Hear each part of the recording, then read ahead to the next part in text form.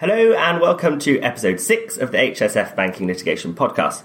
You know the drill by now. I'm David Barr and I'm joined by our leading light in all things banking, Kerry Morgan, our banking litigation PSL, and we're joined this month by Scott Warren, one of the associates here in the department. A warm welcome to you, Scott. To get us started then, we have a misrepresentation case, and the Court of Appeal have been looking at the test for fraudulent misrep. Can you talk us through this decision, Scott?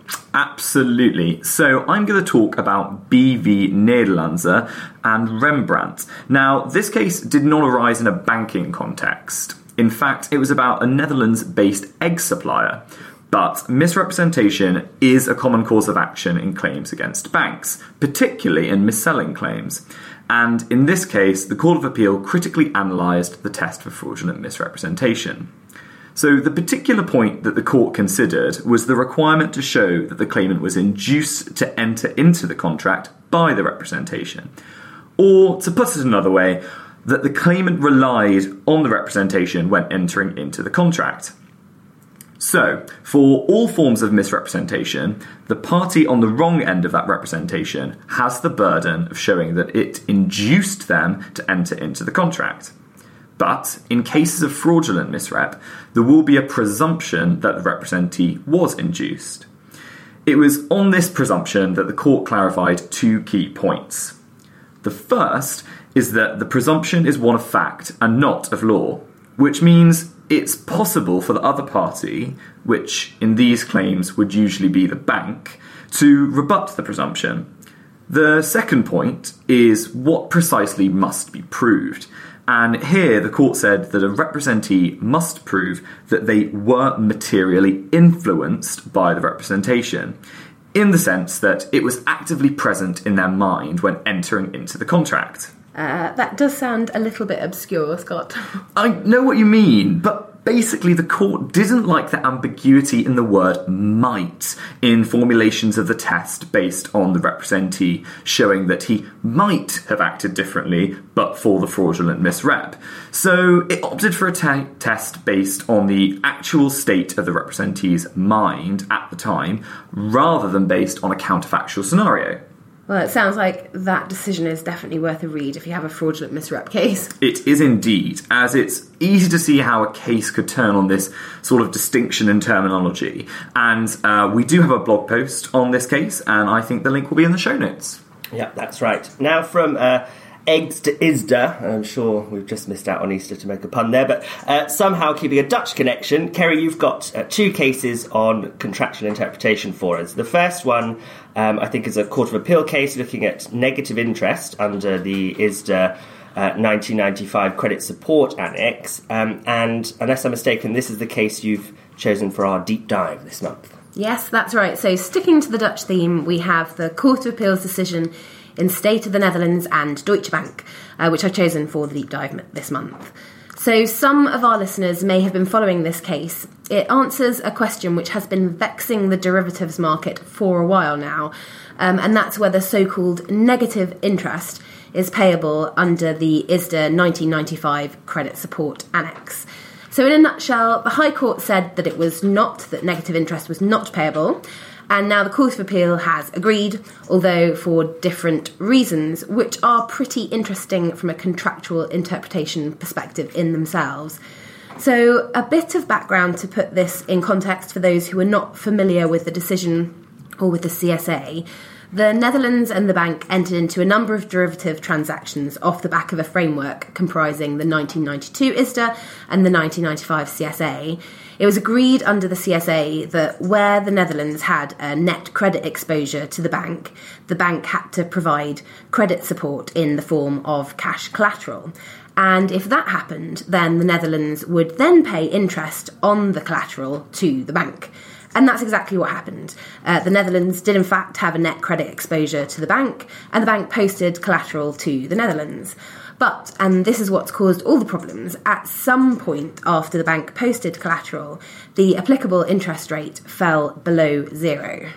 Ah, I see. So by negative interest, you mean interest payable by the bank on its own money that it handed over as collateral to the Netherlands, although That sounds a little counterintuitive. Yeah, although I think the state's commercial rationale was that it was effectively sitting on a wasting asset because of the negative interest environment.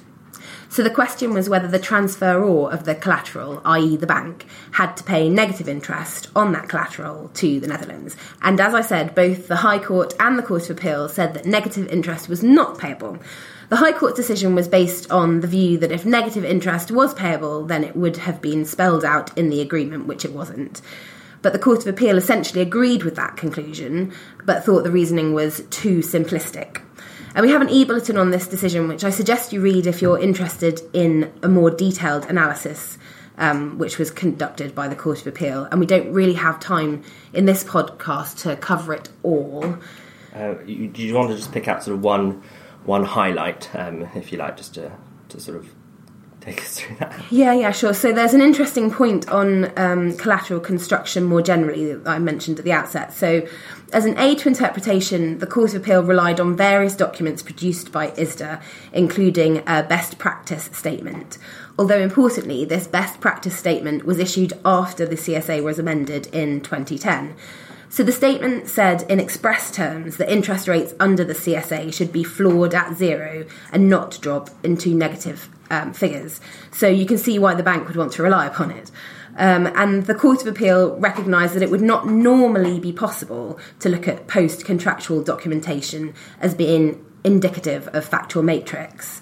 But here the court said that the best practice statement was significant as it showed ISDA's thinking around the time of the CSA.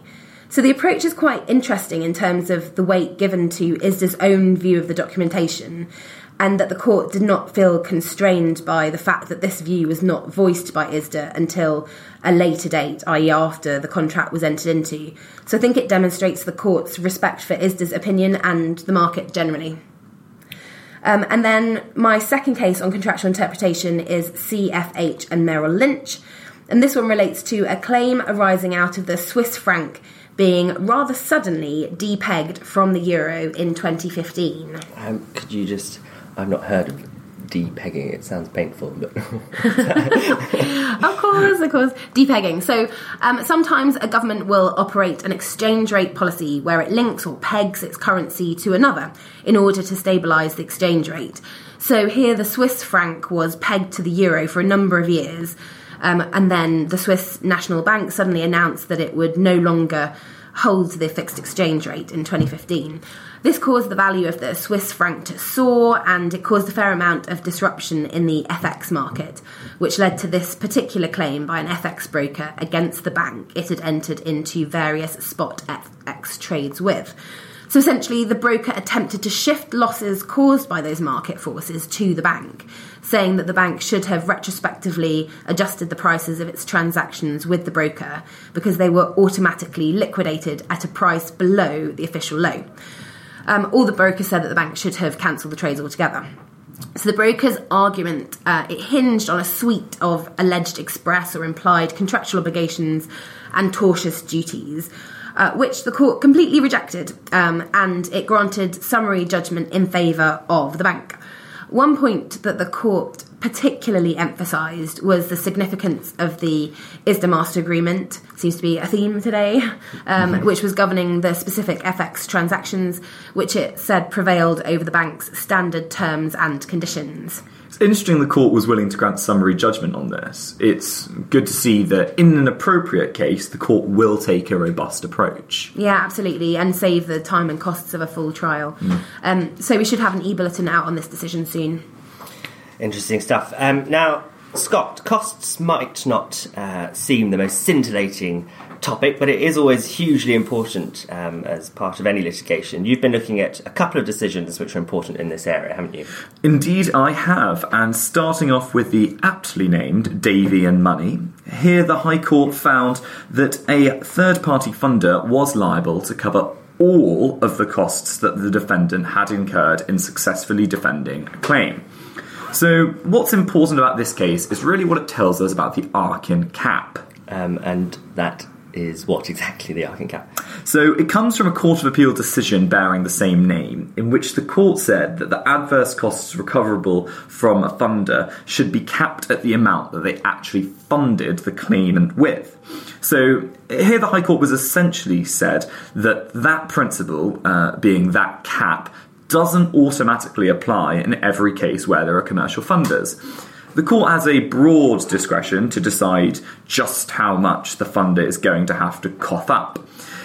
Dismissing the argument that this would put funders off in the future, the judge said that if it caused funders to take a closer interest in the litigation and keep a close eye on costs, then that wouldn't be such a bad thing, and wouldn't be contrary to access to justice or any other public policy.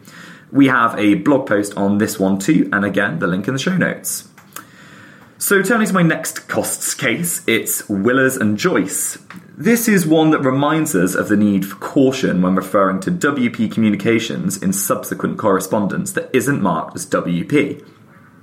Here the court said that some correspondence that was marked as without prejudice saves us to costs, but which described the conduct of prior without prejudice negotiations, was admissible in an application for costs. Although the WP rule applied to the negotiations, the court said that the parties had agreed to vary the WP status of those negotiations by referring to them in the later WP Savers Costs correspondence.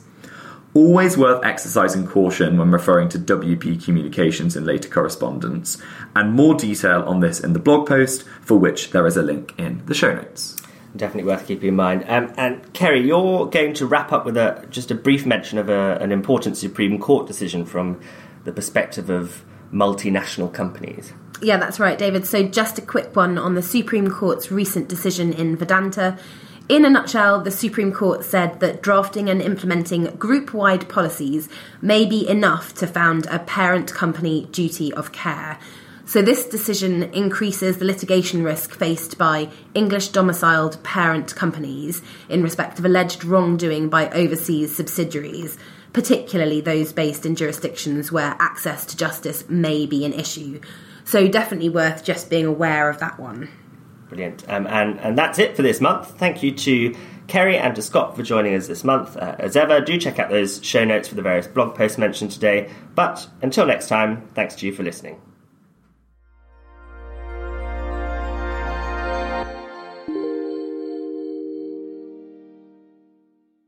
You have been listening to a podcast brought to you by Herbert Smith Freehills. For more episodes, please go to our channel on iTunes or SoundCloud and visit our website herbertsmithfreehills.com for more insights relevant to your business.